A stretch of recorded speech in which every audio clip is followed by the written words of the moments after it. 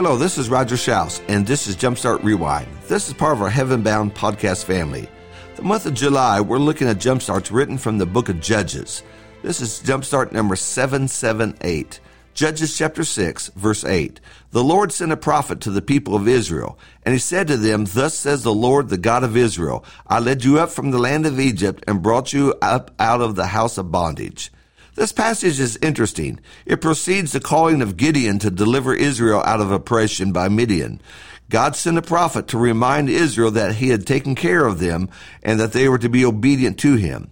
Israel had failed. They continued to worship the gods of the lands. What I find very interesting, not just here, but throughout the Bible, are these unknown heroes and servants of God who serve a role without any fanfare, hoopla, or great recognition. God knows. Who was this prophet? No one knows for sure. This is like the poor widow in Mark who gave a couple of her pennies to the treasury, and Jesus made note of that. What was her name? It simply wasn't given to us.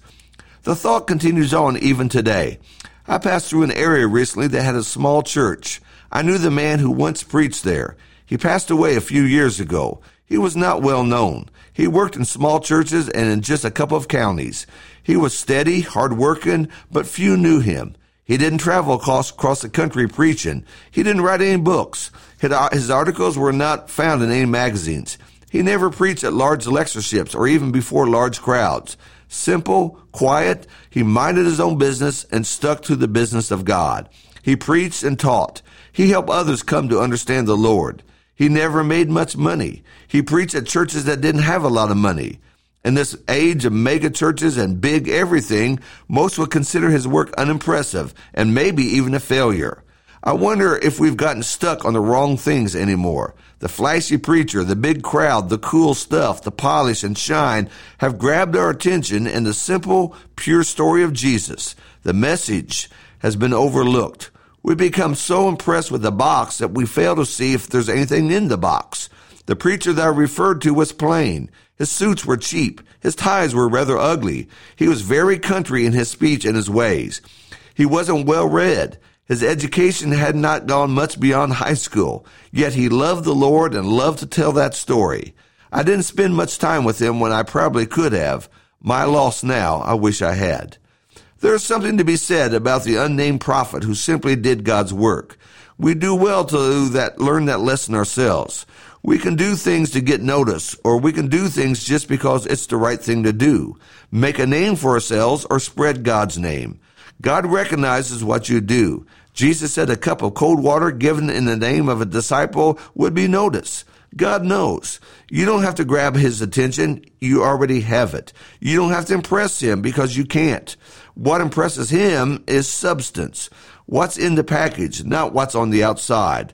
What impresses him is the person that will go and do his work in a place that may not draw attention.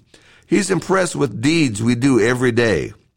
Now, if we have to tell others or toot our own horn about what we do, then we've simply lost the value. Don't do that. Be the unnamed prophet and the unnamed widow who simply do what they can for the Lord. Bragging kills the motive for doing good. Bragging is asking for attention and praise. Bragging is pride expressed. God isn't keen on pride. So keep doing good, but don't be concerned about getting a thank you, a slap on the back, or a shout out from the pulpit. Send a hurting family some cash without them knowing who did it. Put a gift on someone's doorstep. Show up to help someone move. Visit the hospital. Send flowers. Write a note. But then don't complain and brag that you were the only one who did anything. If you're going to do that, you might as well not do it in the first place. Have you noticed how many unknown servants and heroes there are in the Bible? I think of the 4 friends who lowered their crippled friend through the roof so Jesus could heal him. Who were they? Unknown to us, but great examples of friendship and faith. Be a person like that. Just do your job and do it for the Lord. Thank you so much for listening.